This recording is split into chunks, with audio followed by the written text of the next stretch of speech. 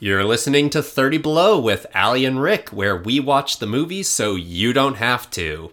I'm Allie. And I am Rick. And this week we watched Hard Rain. A request from our loyal listener and your sister, Betsy Gorham. Yes. And as such, because it is a request, we did fudge our rule a little bit. Yes, this one is 31% on Rotten Tomatoes. But it has the spirit of a 30%. It absolutely has the spirit of a 30% or even below. Oh, Allie's coming in hot. What's the description of this movie? A simple plan. An instant fortune. Just add water. Apparently this whole time I have not been using the log line. I've just been using the description, and I've been wanting to use the actual log line. So I'm very happy that it was as goofy as that. Mm-hmm. Again, that is a simple plan, an instant fortune, just add water. A lot of water. So much water. So much water. And this was directed by, I'm going to say, Mikael Salomon. Mm-hmm. He's Danish. Mm-hmm. He hasn't directed anything of note, a lot of television. And he used to be a cinematographer. And notably, he was the cinematographer on the worst James Cameron movie. Okay. So, yeah. Well, second worst. What's the worst James Cameron movie? The worst James Cameron movie is Piranha 2, but that was literally the first thing he directed, and he only directed like 2/3 of it. I've never even seen the first Piranha. No, you wouldn't need to.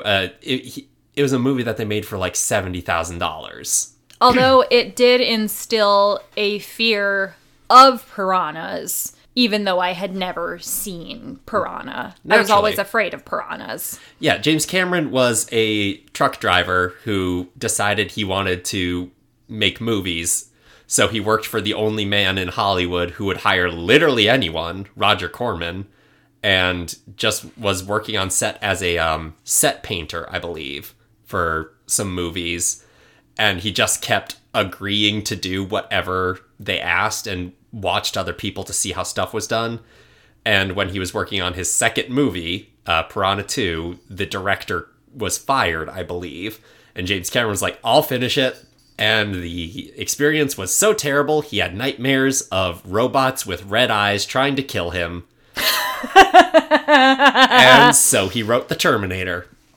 Oh, I didn't know he wrote The Terminator. Yep. I don't know much about James Cameron beyond Avatar and Titanic. Yep. So there's your James Cameron trivia that you came to the podcast on Hard Rain for. Well, yay. Also, if you are in film, always agree to, fill in for others because, well, not always. Maybe not always, but, for the most part, that's why I have gotten the connections that I have, is that I've been like, oh, you need someone? I'll do it. I'll fill in for this person who dropped out. So, yeah, take it from me and James Cameron, who I am not putting in the same category, but if you want to make it.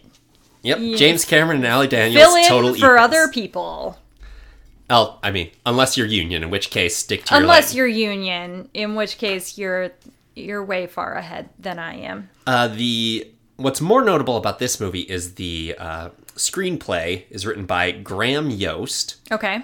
Notable as the screenwriter for Speed 2 Cruise Control, and Broken Arrow. I have not seen any of those. I've never even seen Speed. Speed's great. I've heard Speed's great, yeah. Speed 2 is one of those movies that was ruined by its producer. Okay. Infamous. I can't remember the guy's name, but he's the one who kept wanting to put giant spiders into movies. I mean, why not? Why wouldn't giant spiders Kevin elevate Smith anything? Tells a story about it. Infamously, the Superman movie with Nick Cage was going to have, this guy was the producer, and he's like, and just so you know, the third act has to have a giant spider, because audiences love giant spiders. There's a Superman to movie be. with Nick Cage? There was going to be. Was Nick Cage Superman? He was going to be Superman. No. And it was going to be directed by Tim Burton. What? No. Ew. And this was like 92. So this was right after Batman Returns. And it's, there is some screen test footage of Nick Cage in the suit. And he has a mullet because it was the early to mid 90s Superman. So, yeah. Is this on YouTube? Because I feel like I need to see it. Yes, there's a whole documentary about it. I need to see that. Anyway, that story ends with a giant spider being the final act of Wild Wild West. Incredible. Incredible. But yeah, and Broken Arrow is a movie where they're like, what if we took a football player and tried to make him a movie star? Oh, great. Yep. Fantastic. So yeah, this movie. Very long opening credits. So long. Yeah, and it's just so much water. It never establishes where we are. No, for a movie that somehow feels a little long, despite being only 90 minutes. It's 97 minutes. Yeah, I was not counting the credits. I wrote down 97 minutes. Not to be argumentative, yes. I'm just being accurate. Yes, 97 minutes with the full credits. Mm-hmm. And it has no establishing stuff up front. No. Like, it has no epilogue at the end. You have no idea what's going on, where we are. Like, there are no, like, new, like, we know that there's a lot of rain and the town is flooding. We have no idea where this town is. We have no, like, setup with, like, news anchors being like, there's a really big storm in the coast of blah, blah, blah. It doesn't feel like we're on a coast either. So, actually, so this takes place in Indiana. They said it? There's a sign when he's calling in, when Ed Asner is calling in their location on the radio, he says they're outside of a sign that says, welcome to, I think it's Harrisburg, Indiana. It's like Huntington. Or Hunting. Yeah, I don't wherever. know. It's weird. Anyway, the very first thing that we see in this movie, though, is the Paramount logo turning into a mountain! Yes. Which, it's pulling that trick from Indiana Jones, and I'm always a sucker for when they do that. Probably best done in Mission Impossible 2, because it like pans around behind the Paramount logo and there's Tom Cruise climbing the back of a mountain. Okay, but he was actually on a mountain then. Yes, that was cool. There's no mountains in Indiana. No, there aren't. Which is why I was so confused. I guess I must have missed that we were in Indiana, because I was like, I have no idea where this is taking place. Most movies like this would start with like news footage of anchors being like, and we're expecting record floods tonight. Exactly. And you would see someone telling you a little bit of setup, and then like the camera would zoom out and we'd see a diner or something and people like rushing out and evacuating. Right. We come in like after everyone has evacuated except the mayor, who is then evacuating. But like, yeah, everyone has already evacuated. There's no news. Like, there could have even been, like, a voiceover of someone, a news anchor being like, there are historic floods, blah, blah, blah, blah, blah. Or even just, like, on the radio as we're seeing Christian Slater. If, like, he's our protagonist, so you think we would start with him. Right. So it's like, maybe have him driving in and hearing, and there's radio, and him talking to his uncle being like, this is nothing. But we don't know it's his uncle yet. We don't. We don't know that. Spoilers. Yes. Everyone, and I'm not sure if this is model work or if it's location work, because there's no way it was location, because that would have involved literally flooding a town. Right, exactly. But water is hard to do in models because just you can't scale down water physics. So I'm not sure exactly how they did it. I'm guessing it was a lot of compositing because when there are cars and stuff driving on the road, it looks really bad. Yeah. And it's a very showy sort of entrance or intro, like, it's a very long shot, like a helicopter shot. It's so long. And for a movie that has no helicopters, like, the fact that we start from an aerial view is just bonkers to me. Because, like, if a town is flooding, like, this badly, there are still people in the town, wouldn't you expect, like, some helicopters to be, like, flying around, like, looking for people? If the National Guard had come in, yeah, you'd expect. But you can't fly helicopters in certain weather, so maybe. But, I mean, it's just rain. It's just hard rain. I don't know. I feel like they could have flown helicopters in. Like, they're going around in boats and stuff. Like, I mean, yeah, they're going around in boats. But still, I feel like it would be easier to get people out of there via helicopter than just, like, wait and hope that people survive. Yeah. I mean, I think helicopters, they usually are like, afterwards to rescue, but also people who are unable to get into boats or drive, you would want helicopter evacs. Well, definitely. It's not like it's a hurricane, it's Indiana. Yeah. And the camera goes on this long panning shot, it goes over the town, and this town is too small for a McDonald's. Like, yeah, you're right. I did see the McDonald's. This town is like 4 square blocks. Yeah. And it's a tiny town. McDonald's doesn't go to towns less than 1,500. Yeah, no. There's no way they would have a McDonald's. They could have a Subway. I've seen Subways in towns that small. I've seen Dairy Queens in towns that small. I could definitely see a Subway or a Dairy Queen. Definitely not a McDonald's. And they only showed the McDonald's once. Like, they never crashed into the McDonald's. Or they did? There is a scene later on with the McDonald's. I must have been writing something down. It's hard to notice. Anyway, the camera, it pans in and it stops on Randy Quaid's face. And he's the sheriff. And the first line in this movie is, "So, are we all gonna die?" Yep. Forgot about that. But yes, that is his first line, the first line of the movie. And when I saw that, I was like, okay, I'm in. I am on this movie's wavelength now. Yep. All right. That's where we're starting. Also, like, I don't know, maybe it's just me, but when they were, like, flying over the town before Randy Quaid, like, some of the cars that were driving, like, in the flood, like, it looked like CGI to me. Yeah. Was it CGI? Well, this is 1994, so it wouldn't have been CGI. It looked like it was out of Grand Theft Auto. So I think it was compositing that just wasn't good, so they shot actual cars on a studio lot on water. Okay. And then superimposed that onto a model, and they just didn't get the lighting right. Okay, so that's what you were saying earlier. It just, it looked like it was, like I said, out of Grand Theft Auto for me, where I was like, is this a video game? Is this CGI? But yeah, this is 1998. It was 98? I thought it was 94. It was 98? Oh. Yeah. Yeah, that's late enough that they could have done CGI, but it would have been noticeable. Like, that's... I mean, I noticed it, so...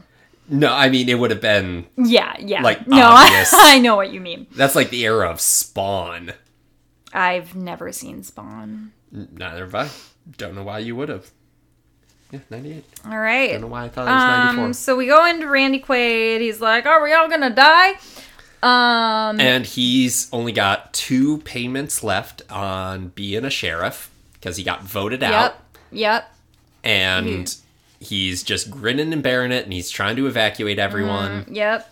And the mayor is, like, driving by. Also, it's Wayne's birthday, which I think is important to remember, considering how everybody treats Wayne throughout the movie, because this takes place over one night. Yes, this takes place over just a few hours. Yeah.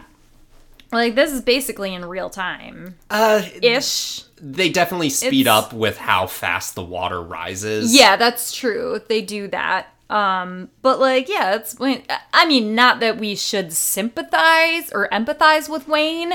Wayne is arguably the worst of the cops. I mean, yeah, he's terrible. But at the same time, I was like, really? You're gonna, like, you know, rag on him like that, and it's his birthday, and it's, like, flooding, and it's this terrible night. But yeah, Wayne is really, really terrible. But we don't find that out until, like, towards the end. Yeah. The third act, we find out he's really terrible. Yeah, he's really terrible. Also, the mayor drives by and he's got this big, like, grin on his face, and he's, like, joking about, like, the flood and everything.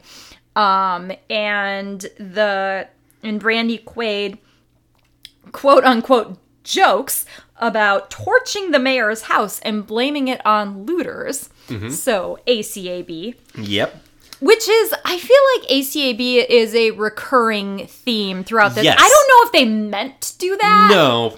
Probably not. But they ACAB. definitely try to imply that these are just bad individuals. They're bad apples. Despite the fact that... We'll get to this more in the third act. Yeah. And then we meet the rent-a-cops of Ed Asner and Christian Slater. Mm-hmm, mm-hmm. And they are... the armored security or the armored truck security guys. Yep. And it implies that they're robbing a bank to start with, just for a little quick gag. Yeah, they're like, put the money in the bag, or go faster, put the money in the bag, or whatever. But yeah, it turns out that they are actually security for this, like, they are driving the armored security vehicle to get this money to, do we know where? They are taking money from the banks along the river, and I'm guessing the implication is that they are getting it out because of the flood. So that way there's nothing to be looted. I just don't know how they, like, thought that would have worked, because it was flooding, like, so much. Like, yeah, they were too late for it.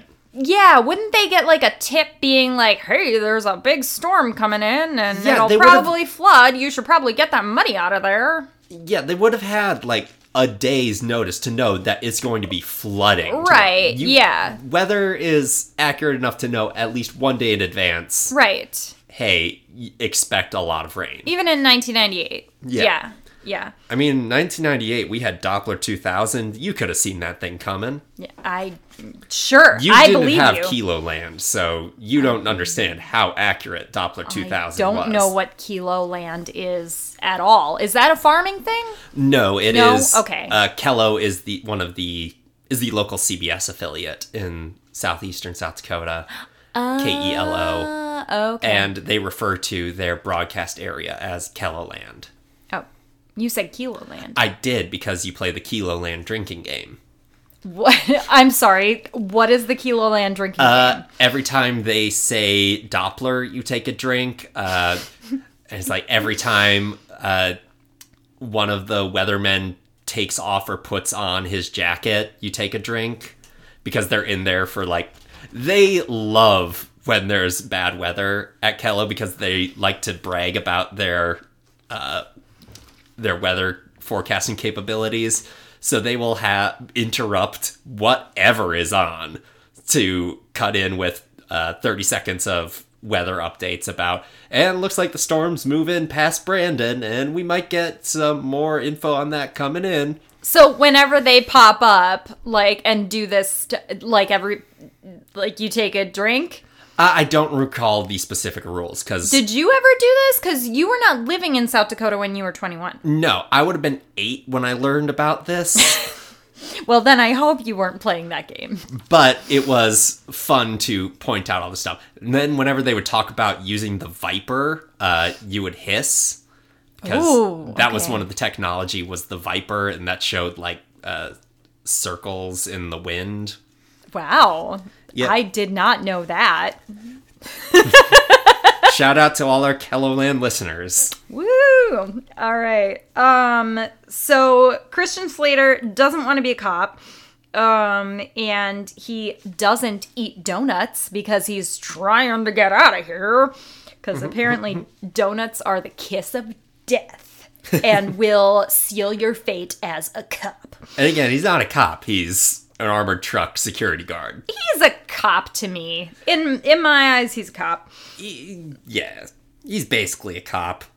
I mean, he's protecting other people's assets. Like, he's protecting other people's property. He is the definition of a class traitor. Like, he is paid solely to prevent rich people's money from being taken from the people who earned it. Yeah. So, in my mind, he's a cop. And we meet some people at a bar that apparently hasn't been evacuated despite the flood. It's just people hanging out at a bar. Nope. And there's two people discussing what they're going to do with the money. With the money.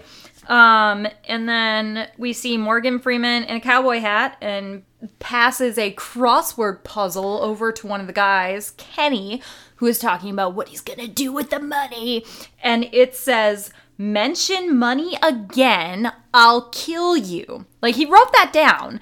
So I feel like that's, like, kind of incriminating to do. Yes, very much so. Much less, much more incriminating than just kind of saying, whispering. hey, shut up. Yeah, exactly. And meanwhile, we also meet the other two criminals. So we have 4 thieves that we're going to be dealing with. Yes. We have Jim, who's Morgan Freeman, and he's the old brains of the operation. Yes. So he's the one who's planned it all. He wears a cowboy hat the whole time. And we have the tech guy. I don't know his name, but he's like a former science teacher. Mr. Miller. Mr. Miller, yep.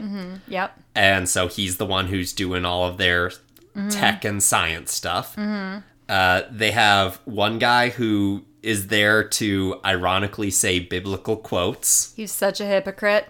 Yeah, he just mentions quotes from the Bible. Yep. So and I that's just called deep. him Bible guy. Yeah. I didn't hear his name. And then Kenny, who is the idiot. Yeah, he's the young idiot. He is there to make mistakes and screw up all the plans. Yep. So yeah, then we go back to the armored truck where Christian Slater tries to kiss the old guy. He's like, give me a kiss. Yep, and they're just yucking it up. And he calls him a touchy old fart because the old guy is like, no, don't try and kiss me and be weird. I'm driving in a torrential downpour. Maybe I should focus on the road. Yeah, but he's a touchy old fart. And because they're disagreeing, Christian Slater's like, hey, stop. And he's like, no, I'm not stopping. I need to tell you something. And then he's like, no, stop. And then he drives into water and floods the engine. Yep. And they can't go They can't get further. out. Nope. Mm-mm. And they stall. And Yep. And they're stuck. we cut back to the cop. And they're trying to make sure everyone's evacuated. And I noted that Randy Quaid is the sensible person in this movie for the first 2 acts. Like, he's Randy Quaid, noted person you bring in to play your cousin Eddie's or your Russell Cage's. I don't know who Russell Cage is. I think his last name is Cage. He's the drunk crop duster from Independence Day. Oh, okay, yep. And those are the types of characters that usually Randy Quaid plays. Yeah. So here, he's the one who's like, let's do our job. Let's get everyone safe. Yeah. Let's do this by the book, guys. Yeah, yeah. And that's interesting to me. Fair. And he's trying to get the last holdouts out. And we meet beloved national treasure Betty White, R.I.P. And Doreen. she's doing the late 90s Betty White thing of being a cantankerous old woman. She's very feisty, and she also recognizes that Randy Quaid is an ex-sheriff, and Yep, she he's does not filling care out his what he term. says. And she didn't vote for him. Yep. Betty White says ACAB, basically. And she's setting up traps to prevent looters from getting into her home. And her husband wants to go, but she's like, no, we're staying here. And the Straits are not okay. The Straits are not okay in this movie. No, they are. No, it's having very, I hate my wife, I hate my husband. Very take my wife, please. Yes, very, very much so. And we're back at the armored car, and Ed Asner has called for the National Guard to come in, and apparently they just assumed that the National Guard will come and rescue them and protect the money. Well, they said it's going to be like, what? It's going to be 5 hours. Yeah, it's going to be hours. But still, they assume that the National Guard cares about them because they are money, not because the National Guard isn't coming to save them from Right, the flood. yeah. The National Guard is coming to save the money. Mm-hmm. And that's what this whole thing is about, is protecting the money. Which, like, we'll talk about more later. And there's some people on the other side of this dip in the road, so you can't cross easily. Right. And it's Morgan Freeman and the boys. And Well, they're- they have a light on top of their vehicle, so they're not sure, like, who they are. And they're blinding and they're them. blinding them. They turn on their brights so they can't. So Christian Slater and the old guy, like, can't see who they are. And Christian Slater gets gun happy. Again, he's only been on the job for like 2 months. Well, it's Kenny apparently. first who shoots. Well, Christian Slater pulls out his gun because like I can't see anything, so he's trying to take his gun out. Oh, okay. And Kenny sees that and just shoots, but doesn't shoot Christian Slater. Manages to shoot Ed Asner. In the throat. Yep. Yep. And so he's dead. Yeah, well, he's dying, but Yes. yeah, he's gonna die. And then there's a big shootout, and after everything, like, kind of settles down, Morgan Freeman says, "We just want the money, we won't kill you," even though, like, I mean, he doesn't know, but they just killed the old guy. Yep. So, Just you guys just walk away. We won't kill you. yep, except that we just did. Yep, and unfortunately, their entire job is to die before letting the money go. Like, that is why you hire them.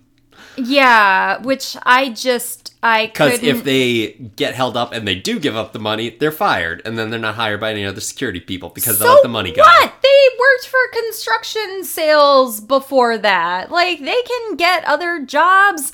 Being a money security person isn't the whole so- world. In this scene, they're yelling at each other across this stream that they can't drive through. And Morgan Freeman's voice loses all of its grandeur when he's shouting. Yeah. Like, he needs to be talking low and, like, measured. When he shouts, he loses the gravitas and the bassiness of his voice. Yeah. Yeah, I agree. He also says you have 30 seconds. Yep. Which I feel like isn't a whole lot of time to get from, like, the truck to the other truck. And, I mean, I feel like that's a pretty empty threat because, like, they don't really end up shooting after 30 seconds. I mean, after the shootout has, like, calmed down. They go over there ready to shoot. Yeah. But Slater's run away. He has, yes. And they're like, all right, let's blow this open. Use that bomb you learned. He's like, and Bible guy's like, you teach this in high school? And he's like, have you been in our school these days? My students taught me how to build stuff like this. Yep, so students just teaching the teacher how to build a bomb. Yep. Because I guess. that, It's the 90s. I mean, I don't know where they're supposed to be out of in, like, this rural area in Indiana. I mean, it's implied that they're, like, out of towners. But, like, yeah, I just, yeah. It's never said, like, where they come from. Anyway. But the door isn't even closed. And the money is gone. Because we're dealing with a slippery one. We are dealing with a slippery one. Christian Slater, we see, hides the money in the cemetery in, like, a crypt that says, like, Portland on it. Yeah, in a mausoleum. Or a mausoleum. There's a lot of Dutch angles. I learned that term from you. Thank you. It's when it's, like, diagonal or, like, Yeah, off it's kilter. like it's when the camera's like, wah. Yeah, exactly.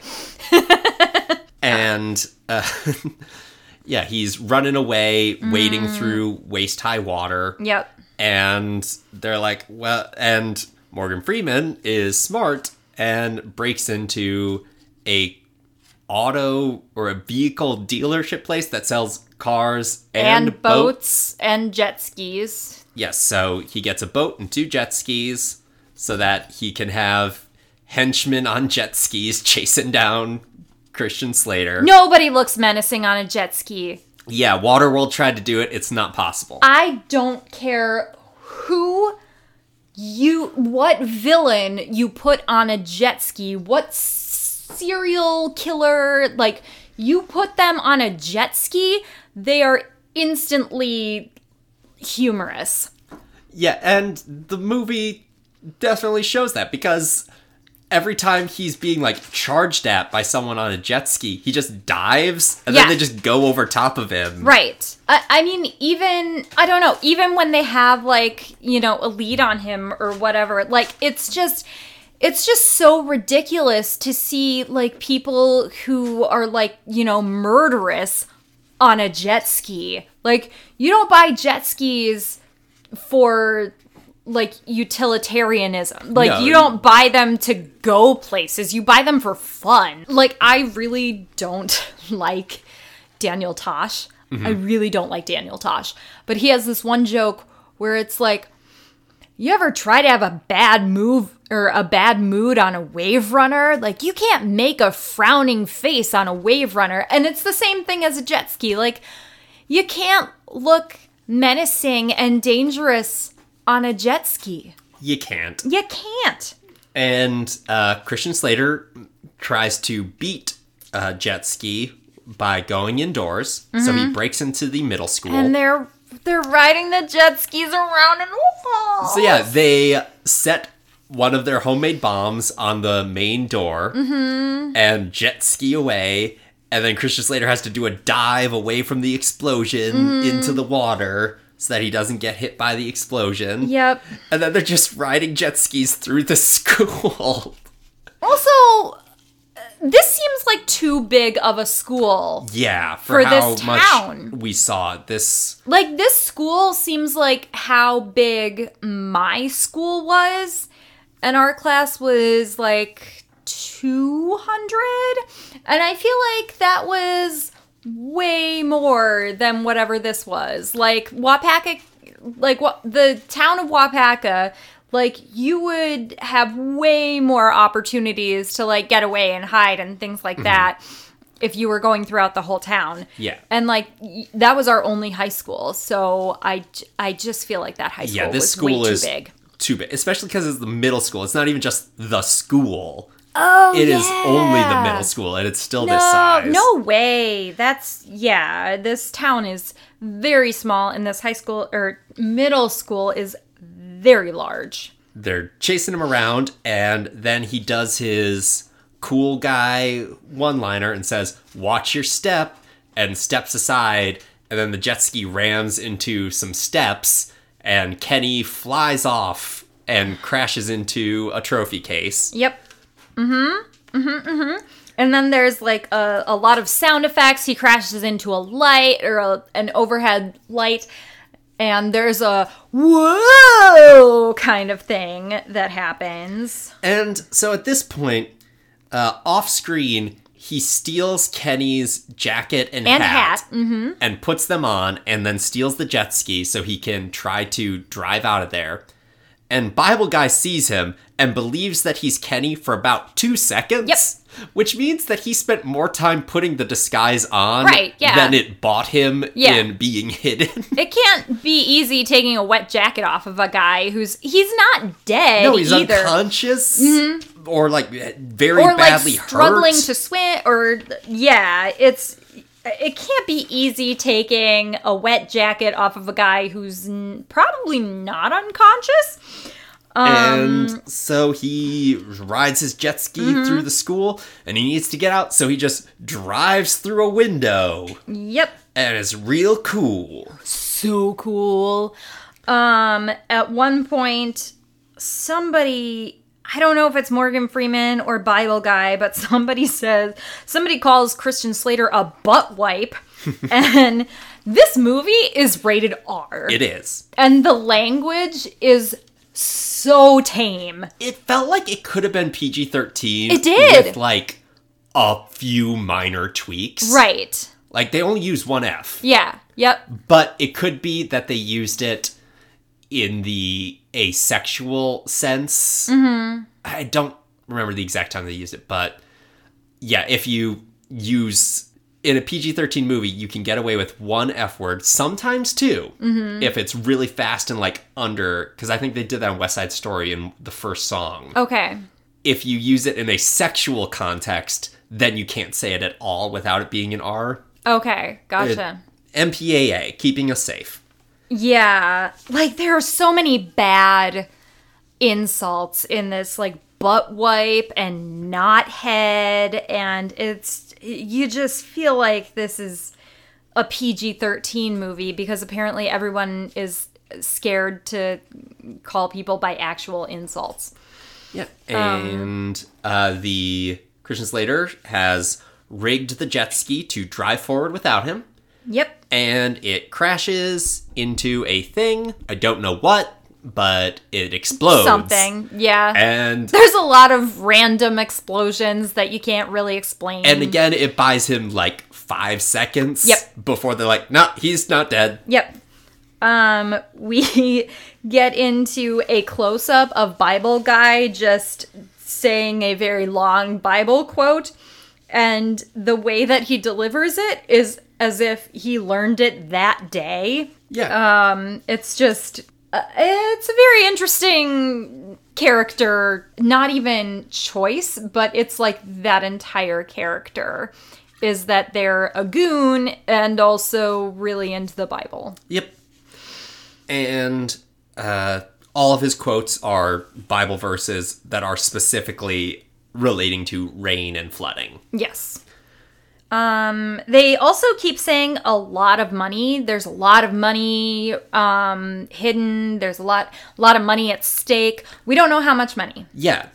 In a better movie, we would have set up the amount that it is, like when they're loading it up. Right. They're like, that's 7. How much did I make this? That's $3 million. And then we would know from the start what the stakes are. Right, yeah. Or here, it could have been $200,000. Right, yeah. And we wouldn't know. I had no idea how much money it was.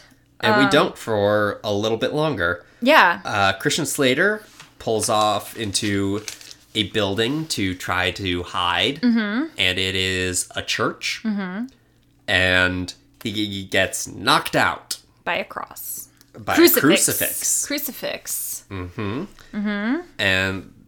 then he wakes up in the police station. Yes. Yes, he does. And he is... so he's with the cops, and his tough lady love interest of Demi Moore. Minnie Driver. Not Demi Moore, sorry. No, Minnie that's Driver. fine. I was thinking DM instead of MD. Oh, I see. And she admits that she thought he was a looter, so she hit him with a crucifix because like that's all you that she do. had. Yep. And she needs to get back to the church so she can keep the pumps going. Yep. She is a church restorer. So yeah, she's like an art restoration person, so she's been restoring the stained glass and also the building itself. Yeah, because she says she has to restore the church, so yeah. I guess she restores the building as well. I don't know. And then Christian Slater makes a terrible mistake, and so he's telling them that he's not a looter, that he was the armored truck driver and he was robbed, and says that he hid the money, but then he tells 3 random cops and the woman who attacked him where the money is. Yeah. Like, specifically. And he's like, oh, I can take you to it. And they're like, no, we don't need you to do that. Also, Randy Quaid's character keeps giving Wayne, grief on his birthday. But again, Wayne turns out to be terrible. But I wrote down, like, wow, Randy Quaid really doesn't like Wayne. And again, on Randy his birthday. Quaid is being the sensible one here and is like, no, if he's a looter, we've got him, but we need to check out this story. Like, he claims that there's a man who's been killed. We need to at least see if we can confirm this. Yeah. But also they leave him during a flood, Yes. which is like, you're just leaving that guy to die. Well, they leave him in a sandbagged area, so they assume that they've got time, because the water's only like 3 feet high right now, and their sandbags are 4.5 feet above. So as long as there's no catastrophic waves coming from the dam, he'll be fine. Yeah. And this is the thing where the water level changes drastically. It does. Whenever they decide they need it to be dramatic. Yeah. It's not gradual like in Titanic. Or real life. But also, like, they leave him without, like, anyone watching him. No. Which I thought was kind of weird. Like, wouldn't you have somebody watching? Well, they decide to have two of them go together, because you need to bring a partner with when you're investigating a potential shooter. Yeah. Which makes sense. And then they're like, okay, and young guy, you take her back to her home, or you take her out of town so that she's safe. Right. And then she assaults an officer and steals the boat, but it's her boat, apparently. Well, it's her boat, because everybody has a boat in this town. Well, everyone who stayed behind for the flood has a boat. Which, that part I can believe, that if you are going to try to stick it out, that you would have a boat. That's fair. Yeah, so it's her boat, apparently. And she, like, pushes him over. Oh, also, we, like, before the boat thing, Randy Quaid sticks a gun in his ankle holster, and I don't know, maybe I just don't know that much about firearms, but I feel like just thinking logistically, like, that would be really weird to, like, pull a gun out of your ankle. That is a common place to holster a secondary firearm for Is it really? Law enforcement, because if you are, like, running or something, you might drop your gun, but if you are ever on the ground or you fall, then you can get to your ankle a little bit easier, or if you're in a chair or something. Okay. Because in my mind, I was like, that'd be really... Because we were just watching Breaking Bad, where he was, like, practicing taking his gun from his waistband. And I was like, well, imagine trying to take your gun from your ankle. But yeah, it's supposed to be a secondary last resort thing. It's not an easily accessible one. It's one that you have if you have, like in The Fugitive, if you've lost one gun and you need to grab a second one. Well, shows how much I know about law enforcement and firearms. Anyway, and we're at the dam, and someone's taking a poo, and so his pants are down. Yep. And then all of a sudden there's water on the floor. And so he sprints out with his pants around his ankles. Well, he's wearing overalls, but his overalls around his ankles. And he has to turn a crank to release more water. But also his pants are falling down. Whoop, whoop. Which I was looking down at that point, and I was like, why are his pants falling down? And you were like, well, he was on the toilet. And I was like, okay, I missed that. And so now there's a giant wave of water coming that doesn't actually seem that giant. It, like, tips a boat a little bit at one point, and it doesn't cause that much damage, it seems. But this is where we see... The third thing of the dam, like, opens... Right? Because there's 2 and then there's 3. Yes, I don't know how dams work. He releases more of the water that is being held back because the pressure is built up on the dam. So he's allowing more water through the spillway. Okay.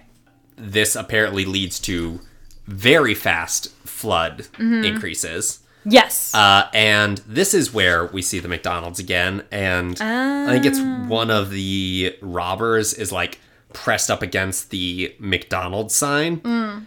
And what I noted here is that it is not at the right height. So before this wave of water comes in, the water's at like 3-ish feet deep. And even if the entire volume of water in the area is literally doubled to get it up to 6 feet, which is what you would need to do. Yeah. Then you would only have it... So the water would only be 6 feet high. That's not high enough for a McDonald's arch. Yeah. And this guy's getting pressed into the M of it, like inside the golden arches. Yeah. And then meanwhile, at the police station, the water is now 3 feet high, so it's up to... It's just below the cot that Christian Slater's been in. Yeah. And he's like, oh no, I've got to get out of here. The water's rising. And so he's trying to lasso a desk with his belt because he sees keys on it. Yep. So he's like, this way I can get out of here. Yep. And he manages to pull it over, and he grabs the key, and he can't get it into the lock. Because, and it says Ford on it. Which I appreciated this subversion. Because you get this a few times. You can get away with this a little bit. Where the actions that they've been trying to do turn out to be meaningless because they've been trying to do the wrong thing. Yeah. Yeah. And so his next plan is to try to get through the light in the ceiling. I mean, he's got no other options. Yeah, right. He's got to try to go somewhere. And the water is rising very quickly. Yes, the water's like 8 feet high now. Yep. And it just rises like, I don't know, a foot a minute. Like, it's ridiculous. And it's filling up the entire inside. And again, that means that the water outside has to be at least at that level, if not higher. Right. Because it can't be higher inside the building than outside. Yeah. And he does do this clever thing, or he's getting pressed up towards the top, where he unscrews his flashlight that he was in there with, and he manages to turn it into a snorkel. And then... Would that work? I mean... I'm just thinking of, like, the flashlights that I've had. Yes, most flashlights that I have seen, it would not work. Yeah, I didn't think But as so. far as a gimmick in a movie, I'll give it to it. Yeah, I have a hard time suspending my disbelief sometimes for, like, things like that. I'm like, that wouldn't work. Yes, typically you have a tube that only unscrews on one side so you can put the batteries in. I mean, you can unscrew the top and take the bulb, for lack of a better word, part out. But, like, I still don't think it's a hollow tube that way. And even with the coil there, like the spring, I still think, like, there's another, like, plastic part. Yeah. Which would seal over it. It's not a perfect thing, but, like, I will give movies, like, a few gimmies. Yeah. If it doesn't completely break the illusion. Yeah. Because, for example, The Martian, like, where it's this story that the one gimme they have is that there's this storm at the start that causes everything. And it's like, there's not actually storms that powerful on Mars to be able to do what it does, but they needed it to happen, otherwise the story doesn't happen. Right, yeah. So yes, that I'll makes give sense. them... It was clever, but in my mind, I was like, there's no way that would work. Anyway. And he has a telephone pole crash into the door. Also, we get, like, a point of view from the telephone pole, and that kind of made me laugh. There are a few weird shots like that, which feel like first-time director showing offiness. Yeah. Where it's like, okay, I can see that you were a cinematographer and you've been thinking about ways to use your camera. Yeah, yeah. And I thought, it's like, oh, this is going to come on its hinges and that's how he's going to get out. Yeah, I thought so too. So I was surprised when it was, like, didn't matter. It didn't do anything, no. Like, it didn't trap him in there. He and couldn't it also use didn't it as, like, free him. a stepping stone or anything like that, yeah. And instead, he's just saved randomly.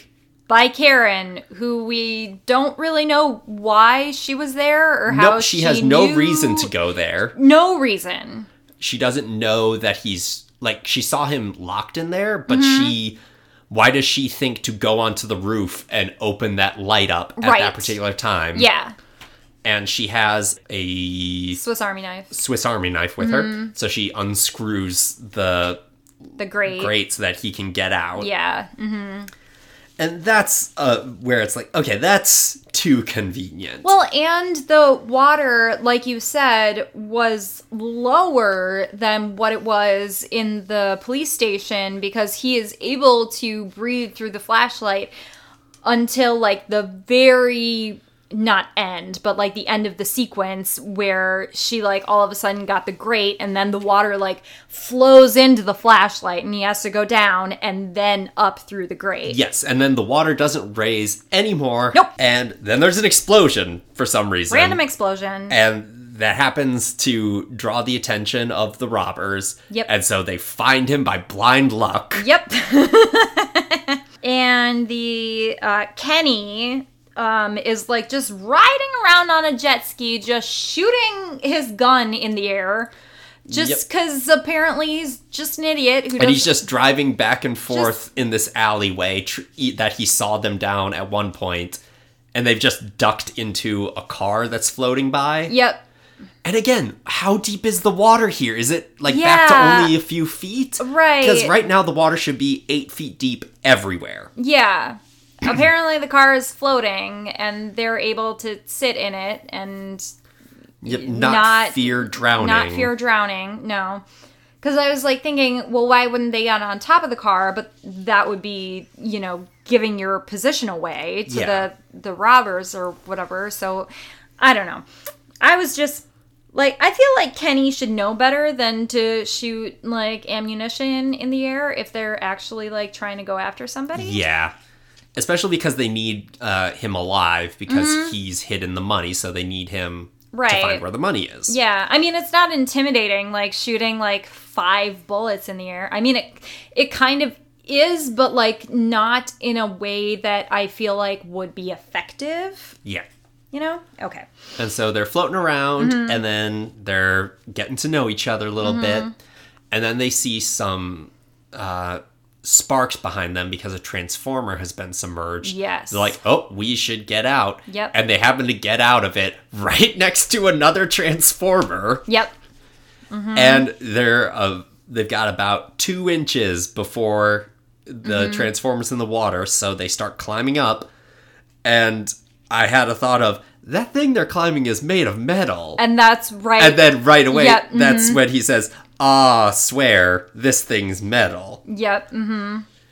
And they proceed to climb into a window. Which is right next to them. On brick. And then Kamikaze Kenny comes in. And, like, tackles him. Yep, brings him under the water.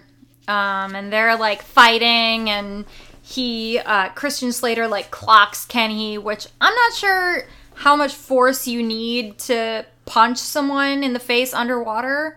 You need so much force. Right? I was like, well, I don't know how effective that would be, because he really clocked him.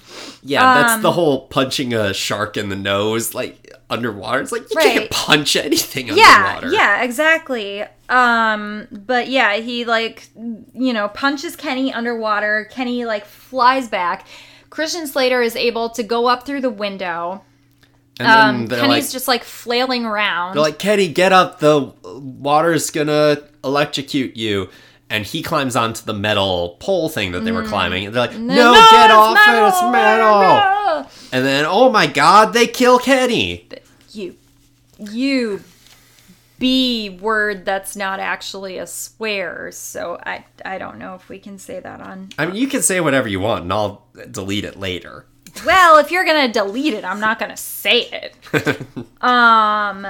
But they don't actually kill Kenny? They don't. They electrocute him and he catches on fire.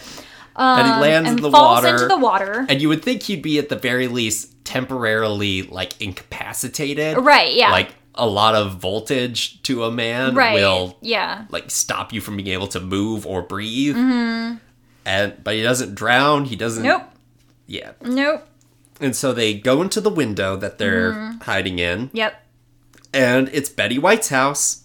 Oh no, but she set the traps for the looters! And she straight up set bear traps underneath the window. She did. She set bear traps. Also, we learned that, like, before this, we learned that Christian Slater used to sell construction equipment, and he got the job of armored vehicle security pseudo-cop guy from his uncle, a.k.a. his partner, a.k.a. I just said Uncle Charlie. Yes. Uncle Nepotism. Charlie. R.I.P. And Uncle Charlie was also in construction, we learned. So apparently construction is just a pipeline to be a pseudo-cop. Maybe. Who knows? Why not? And they managed to set off or avoid the bear traps because they set off one of them, so they avoid the second. With a cactus. Yep. Yeah, they knock a cactus into the bear trap. And then they're like, okay, we're safe now. And except, nope, Betty White's got a gun pointed at them. And a kitty. And she tells them to raise their arms slow as molasses. Kitty is later. Yes, Allie's very aware of when the kitties show up in the movie. I'm very excited about the kitty. And they then don't raise their arms very slow. No, they were not slow as molasses. Not at all. No.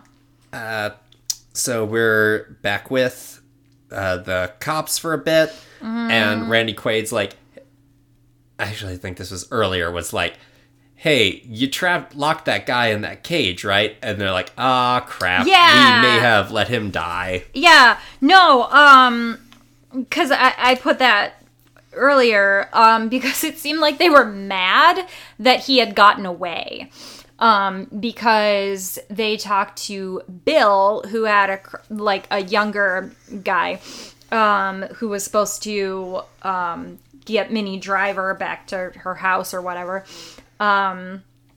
who she pushed off the boat, and they were like, oh, he's back there, right? And they found out that he got out, and they're like, how did he get out? And it seems like they were mad that he wasn't dead. Like, they were upset. They were more upset that he was gone rather than like, oh no, we left this person to die. Yep, because they're probably more concerned about the paperwork for letting a suspect go than for letting a suspect die. But is there any paperwork? Because they seem very pro-murder. Yeah, and there's no proof that he was ever there in the first place. Right, so yeah. It shouldn't matter too much, Yeah. but yeah. So yeah, the cops, and then we go to Kenny being picked up by the gang. And Kenny has this death scene where they're like, oh, you're doing really well, Kenny. And he's like, the pain is almost gone. I can't feel pain anymore. Yeah, it's kind of a weirdly touching scene. It is. Like, you expect them to be like the terrorists in Die Hard, where you get excited with every one of them that gets picked off. And instead, they're taking a moment to be like, yeah, we just wanted some money from insured money that no one would miss. Right. We weren't going to shoot anyone. Kenny can die because he was the one who messed things up. Yeah, he was the one who shot first. He's killed a guy. Yeah. So he can die, but still. But yeah. And that's kind of the first hint of what's going to happen in the third act. Yep. So Henry, Betty White's husband, agrees to help out and let them use the boat so that he can get out of there safely. Betty Christian White has Slater. a kitty. She's petting a kitty while threatening to send them outside to die in the rain. Avoid kitty. And I don't know where Henry gets this boat. Like, he just leans out the window and, like, pulls a boat over. Well, it's their boat, but apparently it was just floating opportunistically. Yeah, it's, like, not tied up to anything. He didn't have to go anywhere to get it. He just leans out the window and here's the boat. Just like a sentient boat being like, oh, I heard you needed a boat. And again, there was not just a sentient giant boat. It just seemed like it. There was just a giant wave of water, so if the boat had been hanging outside, it would have washed away. Yeah, or it would have like bumped up against like the garage and splintered, but nope. It's at the right level of the house, even though, again, water was 4 feet lower earlier. Yep. And they give him the boat so he can go to the armored car where he expects that the National Guard will be soon. And he swims inside so that he can get the gun. And then he gets spooked by a dead cow. That cow is very dead. Yes. And before this, we saw the thieves talking, and Morgan Freeman is like, no, we're not gonna go follow him. We know where he's going. I'm more worried with where he's been. If we follow him, we might start shooting, and he's liable to electrocute us or sink us.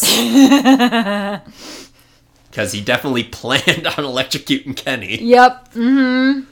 And anyway, so Christian Slater gets out of the water after seeing the dead coup. And there are the thieves with guns at him. Yep. And they've taken Doreen and Henry hostage. And at this point, so many people have seen their faces. Yeah. Like, they were planning on just going, getting the money, and leaving, no problems, and just going off with the money. Right. But now there are so many witnesses. Yeah. Like, this is a very messy crime now. Oh, yeah, absolutely. The only godsend to them would be the flood, and that all the bodies would be, like, washed away. But even then, it would be kind of sus if they were the only ones who showed up in this town and everybody else was gone. Yep. And they didn't find Karen because she apparently managed to hide in the attic, whereas the old couple couldn't. Yep. And Christian Slater makes a trade and says, let them go and I'll give you the money. And so he saves them. And then Betty White's getting mad at her husband because he's not rowing fast enough. So he turns the boat around and threatens to drive them back to the robbers and says, if they shoot you or shoot me, either way it'll be good. Yeah, because take my wife, please. And he drops an F-bomb at her and tells her to stay quiet. STFU. Also, as we said before, this seems to be a very small town. Like 4 blocks. And yet it takes forever for the sheriff to actually run into the bad guys. Yes. And so while they're going to the cemetery, Morgan Freeman reveals that the plan had to change and that Christian Slater's trying to buy time for the National Guard to show up. And he's like, the National Guard's not coming because Charlie never called them. He called me. He was in on it. He was our inside man. What? Which I think is a bit of a clever twist. That, yeah. Especially when Charlie, like, started the movie talking about how, like, the job paid for his family. It allowed him to have a stable life. Yeah, that's true. Like, apparently he was ready to just get out of it with a big score and be like, you know what? I'm old. I'm gonna be done with it. Yeah, why not? Then we get a call to the dam guy, and the sheriff's like, hey, get down here. Remember when you went into that burning barn and how I deputized you before you went in? Well, I'm calling you back up, so get down here. That's an order. And bring your gun. Yep. And, so Christian Slater looks for the money, but it's not there because Karen has taken it already.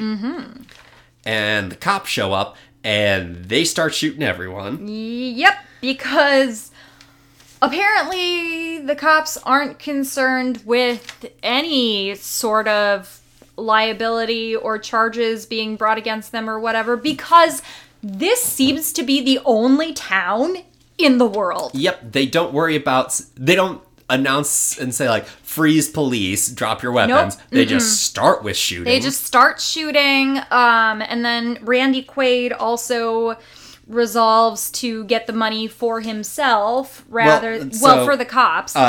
They killed 2 of the 3 remaining thieves. They kill the teacher and Bible guy, and when they shoot Bible guy, he falls into the water, and we see a camera from underwater with his face coming straight towards it and his gun pointing forward. Yep. And it's a very showy shot. Oh, there are all the, like, I just got shot shots are very showy. Yes, and so Morgan Freeman has Christian Slater hostage, and he says, if you want to shoot me, you'll have to shoot him first. And Randy Quaid says, okay. Yep. And start shooting. Yep. And luckily he misses. Then Minnie Driver like, tries to push the gun up and is like, what are you doing? And he hits her in the face with the butt of his gun. Yep. And then it's like, oh, yeah, by the way, I'm the bad guy now. I'm taking this money for myself. Yep. And then it shouts at his deputies, you guys okay with that? Well, is that after Minnie Driver, like, has the gun on Randy Quaid and Randy Quaid has the gun on her? Before then, because she doesn't have the... I don't remember her having a gun. She does, because she's, like, about to shoot him, and then she pulls the trigger. She doesn't have any bullets. That's at the very end. Oh, okay. Spoilers! Yes, because she gets hit with the gun she gets hit with the butt of the gun. And then she's unconscious. Okay, yes. And so, yes, our third act is now going to be corrupt cops trying to attack them, and Christian Slater and Morgan Freeman teaming up against them, which I think is actually a fun third act twist. Yeah, I agree. It seems everyone knew about the armored vehicle, except for Christian Slater. Yeah. And Randy Quaid's, like, telling... One of the cops, the young one, is not okay with it. He's like, we can't kill them. They're not looters. They're just doing their jobs. And Randy Quaid's like, no, they're not looters. They're witnesses. Mm-hmm. The water is rushing out of the dam again. Yeah. Or it's like going over the dam at this point. Yeah, well, is that when the dam breaks? Not quite yet. Okay. Dam won't break until after the gunfight in the church. But... Okay, gotcha. Like, there's another... it's at this point that I was like, they keep pulling guns out of the water and shooting them. So water has no effect on any of these guns. Oh, no. Mm-mm. And you kind of need dry guns to shoot them. Yeah. Water doesn't agree with guns very well. Yeah. Because it's kind of an explosion machine. That is a very good point. And, they're like, you're a sheriff, you can't do this. And Randy Quaid removes the badge. Which chucks it into the water. And it breaks the spell that prevented him from killing civilians. Yep. Mm-hmm. So now that he no longer wears a badge, he can be evil. I mean, he killed civilians earlier, though. I mean, well, they were robbers, but I mean... I'm just making a joke that the badge means the spell's broken. Yeah, the badge means the spell's broken. God! Oh, can I talk about the quote? Yes. Okay.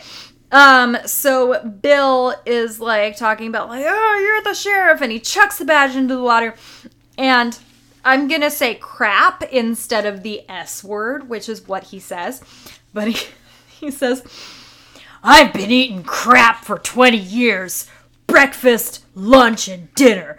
Tonight I'm changing the menu. Everything I eat is gonna be crap-free. And that line, we both lost it. It's so good. It's so ridiculous. And then Morgan Freeman throws a grenade from somewhere. I think it's one of the science professor's grenades. Yeah, who knows? Which apparently is there, and that manages to buy them enough time to get away. Every time I saw an explosion, I was like, did I miss something? Like, is there something about water and electricity that I don't know about? Like, there were so many explosions that I was like, I have no idea where this came from. Well, they treat the water in this movie like it's just pool water or something. This water would be so disgusting. The sewers have been filled, so there is raw sewage everywhere. Yep, mm-hmm. There's farmlands nearby, so there is going to be farm waste in this water. Yep. There's dead animals floating in it. Yep. But everyone just swims around, pops out of it, gets cuts, and is swimming in this fetid water. Yeah, and anyway, so they're in their motorboat, and they're getting away from the cops. And they're like, we're not going fast enough. And Morgan Freeman's like, hold on. And he throws Kenny's body overboard. Yep. And Kenny was apparently entrusted to him by a friend. So he's been watching this orphan who's, a little slow, and he relies on Morgan Freeman to care for him. And he has to throw the body overboard to give them speed. It's like, well, that's kind of tragic. Yeah. Just a little bit. So there's this statue that we've seen periodically, like at the center of town, of guy on a horse holding out his sword. And we've just seen it throughout to kind of give us levels of how deep the water's getting. And I realized at this point, it's like, oh, it's been Chekhov's statue the entire time. Because this time they go over it because it's completely submerged. But it's only under like 2 inches of water. And the propeller gets caught in the sword. And that slows them down and allows the cops to catch up. And we get more chasing going on. And they manage to get inside the church. And that's where they decide to hide out for a second to catch their breath. Cops chase up and catch up to them. And they're waiting outside and they're making their plans. And they hear this siren go off. And that means that the dam is going to fail. That the water is run over. There's nothing else to be done. There's no more water to release. Yep. Pressure is dangerous. Yep. The town is going to be wiped off. Yeah. Randy Quaid says, "Screw the town!" Well, Bill says, like, well, I thought you said if the dam broke, the town would be destroyed. And then Randy Quaid, like, has this very slow moment and says, "Screw the town!" And It's very dramatic. Christian Slater is cleaning his wound and talking with Morgan Freeman while they're waiting for the cops to show up. And he's like, "Do you ever think about taking it?" And Christian Slater's like, "No, I never did." Then he just starts talking about Belize. Belize, yep. How Belize speaks Beautiful English. people. It's a tropical speak country. Dollar Goes a long way. Goes a long way. Which, all accurate. Yes. Having been to Belize, that is accurate. And English is one of the national languages of It Belize. is the national language. It is the only country in South America with English as the national language. Yes, and very lax banking laws, apparently. So it's like, yeah, you're making a compelling case for Belize being a good, like, a better place to run to than Mexico. Yeah, only thing I would say is scorpions. Yeah. I don't like scorpions, and there are scorpions in Belize. And so one of the cops looks over at an unconscious woman, and it gets creepy. Well, yeah, so Wayne says, there'll be too many bodies with bullet holes. I'm gonna make it look like she drowned in her house. Right, and Bill was like, "No, we can save her," and he was like, and Wayne says, "Well, if we would have saved her, that would have actually gotten you laid," which makes it sound like he's just doing this out of spite. And then Bill's like screaming like, "No! No!" Like he can't do anything. Well, he's being restrained by the sheriff and the damn guy. And yeah, and then Wayne said that he was going to make it look like she fell down the stairs and drowned, but actually he handcuffs her to the stairs, and then we have an almost R scene.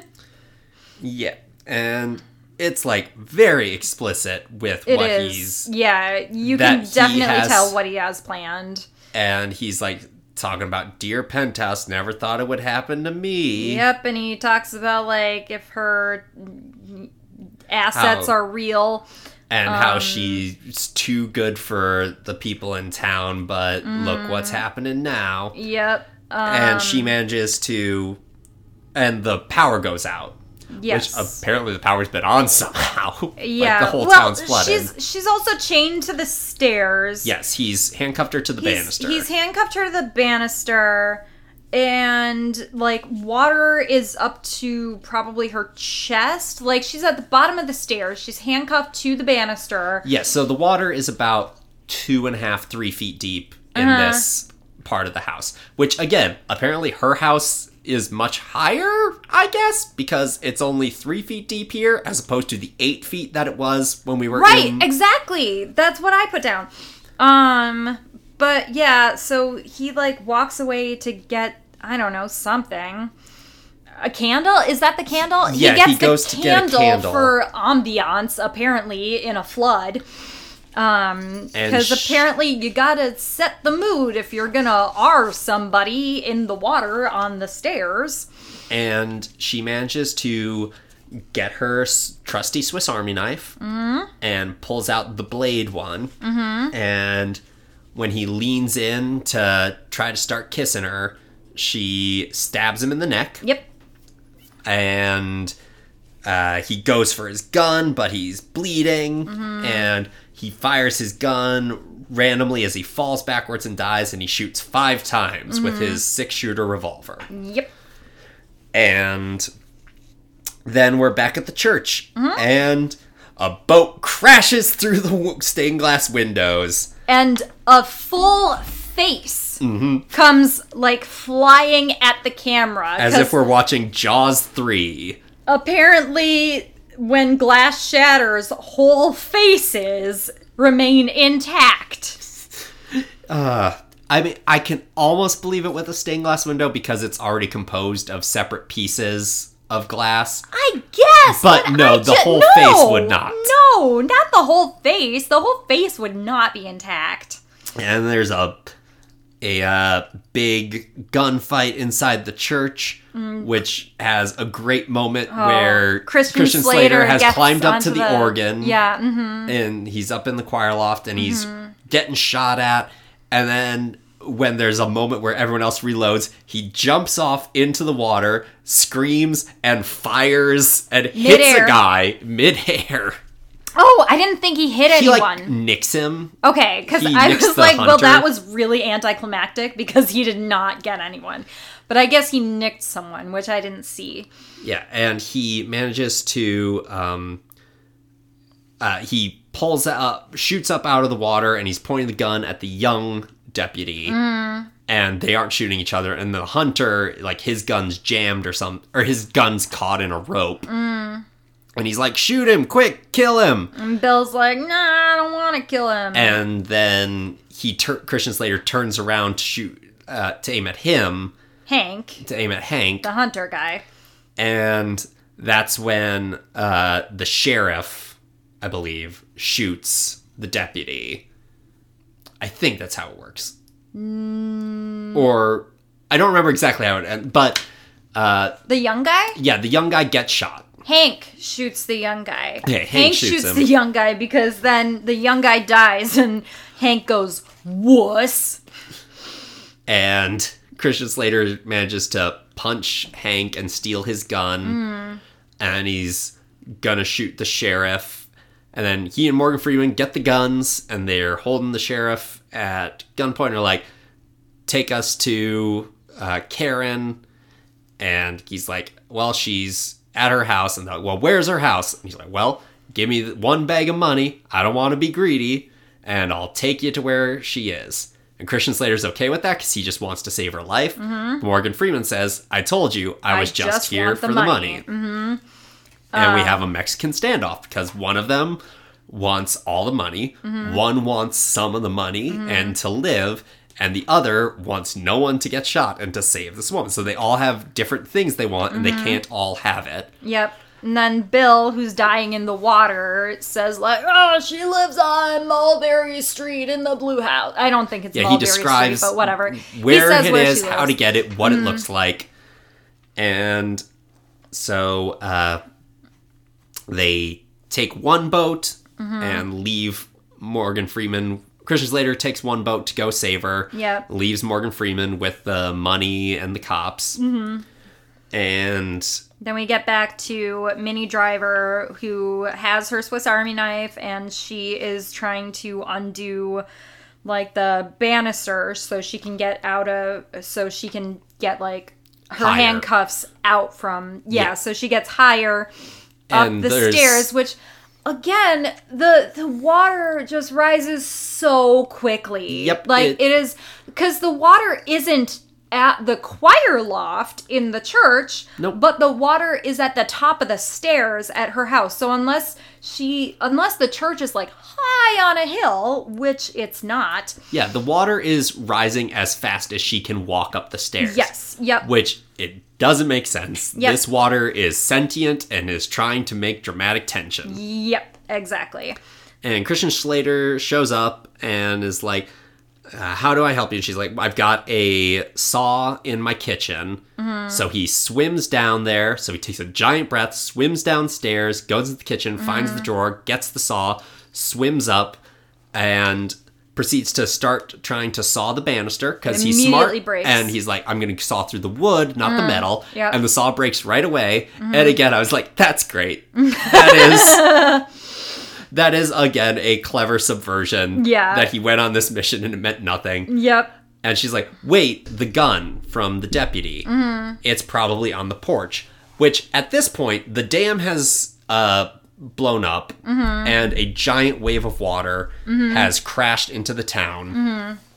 And it has swept her house off of its foundation. Yeah. Which I'm surprised the banister hadn't broken by then. Yeah. She wasn't free. And her house is relatively intact. And apparently the gun is still on a stair on the porch, even though it is moving now. Right. The whole house is Wizard of Ozing its way away from the foundation. Yeah. Well, I thought the house was like broken in half, where like the like half of the house was like floating and Yeah. But no, it's just off its foundation. But he manages to find the gun miraculously, and she's like, and he then aims it and shoots it, and I guess you can shoot this gun underwater, and it works. Magic gun. And it manages to break her handcuffs, and she survives. They get onto the roof, and so when the dam blew up, Morgan Freeman like got knocked out of the boat and gets shot once in the arm. So Hank and the sheriff have the gun and the money, or have the boat and the money, and they are going to kill the witnesses that remain. So they're going to kill Christian Slater, and Morgan Freeman manages to get another boat and follows them. They have a shootout on the roof of the house, and Christian Slater has more bullets somehow, even though, again, he's holding a 6-shooter that fired 5 bullets already. that, and then 1 to break the handcuffs. Yep. Which I thought they were going to make a point of it that he only had 1 bullet left, and that was going to be the thing. Yeah, that would have been good. But nope. Nope. And yeah, they're being very fast and loose with ammo. Like, they just constantly have more clips to reload. They're never worried about running out or wasting their shots. Works underwater. Yep. And Morgan Freeman sees the cops shooting at them. Or is Hank dead at this? No, Hank's not. Yeah, Hank got swept out of the boat. Or they're running away from the wave. And the sheriff's like, and Hank's like, we gotta go faster. And the sheriff says, you're right. And throws Hank overboard. Yep. Hank swims over to fire escape and manages to hold on. Oh, yeah. And then there's that giant black cat, like, tanker. Yeah. Like, comes and it's spewing propane tank. Steam. Crashes into him and he explodes and flies up into the air. Flying. Yep. So yes, it's just the sheriff now with a gun. And Morgan Freeman's like, ah, crap. And starts driving his boat towards him.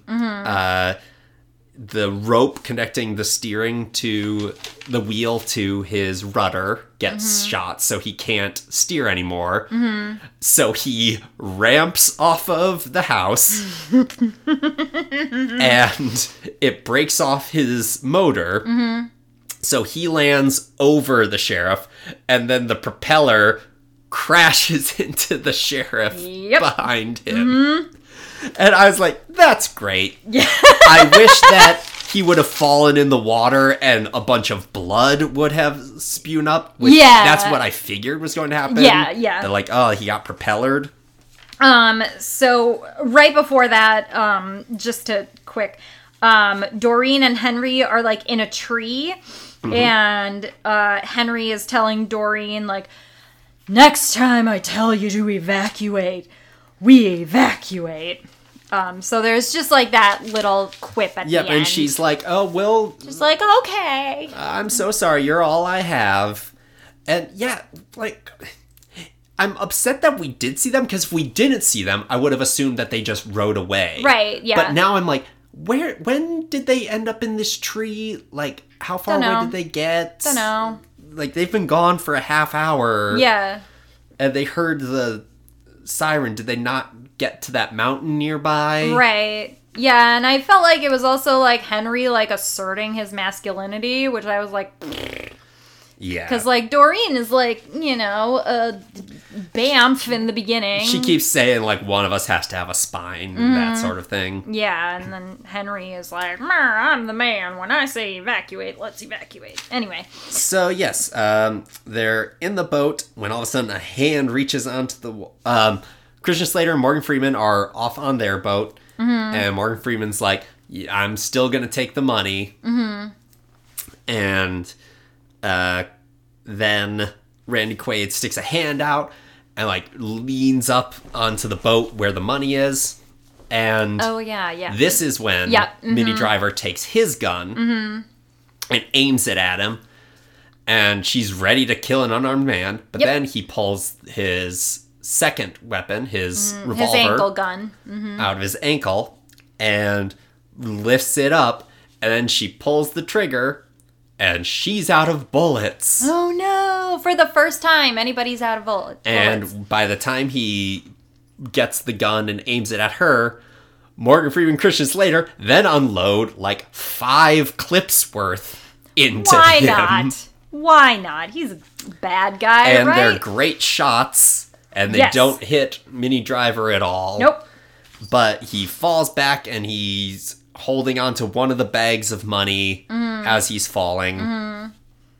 And but then we see Minnie Driver chuck the gun into the water like, meh! Like, it reminded me of that comic where it's like, I'm the scroll of truth. I tell you what you need to know. And then it tells the person, like, something that they don't want to hear, and they go, meh! And then just chuck it. Yeah, and that's like, how I felt like she did with this gun. There's multiple angles and multiple takes that are, like, spliced together, so she's, like, half throwing it, like, 6 times. Yep. And we just get this weird slice that keeps repeating slightly.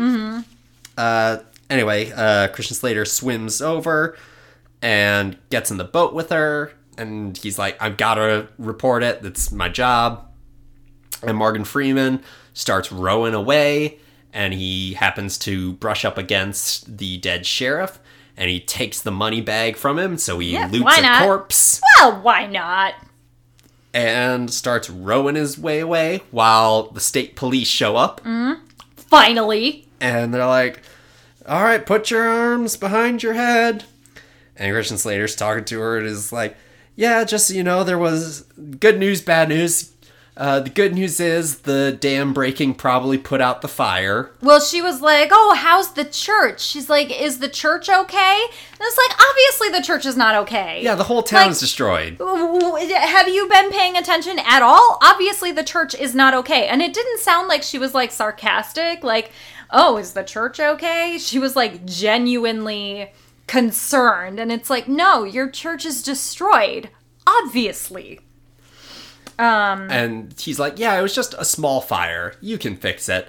And then the final line of the movie, that's probably why they felt safe enough to drive through the stained glass window. And then it just freezes. Yep. At the end of the movie. And that's the end. It's like, I needed, like, a camera panning out and showing the destruction that the town had done, or like a little denouement of Morgan Freeman on the beach or something in Belize, or like 6 months later and Christian Slater's like I back can't to see a construction future or something. for anyone after this. They had no, like, there was no hint of the future or anything. I have no idea what this town is going to look like, how they're going to get out of it. Like, also, I feel like the state police will just keep the money. You want, like, Christian Slater to be like, 1 year later or something, and Christian Slater is now the sheriff of the town. Right. And he's dating Minnie Driver, and they're restoring a church together. And he gets a postcard in the mail that just says "Greetings from Belize." Well, he's the one that wanted to go to Belize. Yes, but he's the one that said it to Morgan Freeman, so that'd be like, That's very Shawshank Redemption, though, isn't it? Yeah, somewhat. I suppose. Except in that one, he's like, says, "I'm going to go to Mexico," and then he goes to Mexico. Yeah. And says, "You should come with," as opposed to, "I would do this." And then you're like, oh, that's what he did. He went to Belize. I feel like that'd be kind of a slap in the face, though, don't you think? Like, you're sheriff of that town. You didn't want to be sheriff. Look at me. I'm in Belize. I'm taking your vacation. I mean, I'm taking your dream. It would have been the end point of all the characters. Yeah. So, yeah. What did you think of this movie? I thought the music did a lot of heavy lifting. Like, I thought that the tone was really weird for this movie. Like, it felt like this movie felt a lot more comedic than it should have. Like, I feel like they were trying to give us a sense of constant, imminent danger. And, like, I never really felt like anyone was in danger. Like, I mean, not really. Yeah. You know? And, yeah, I just...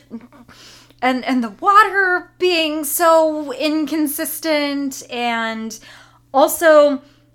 Again, like, we technically know this takes place in Indiana, but, like we said, there was no setup, there was no, like, backstory of, like, why this storm is happening, where it's coming from. There's no future for this town, there's no past of this town. Like, it just seemed like this was one isolated world where it will never stop flooding. Yeah. So, yeah, I was just kind of, just like, these poor people, what is gonna happen? Like, but not in a way where I was like, oh no, they're all gonna die. But, like, I just can't imagine, like, losing your house like that, and, like, losing your town like that, and just being like, well, there's always tomorrow.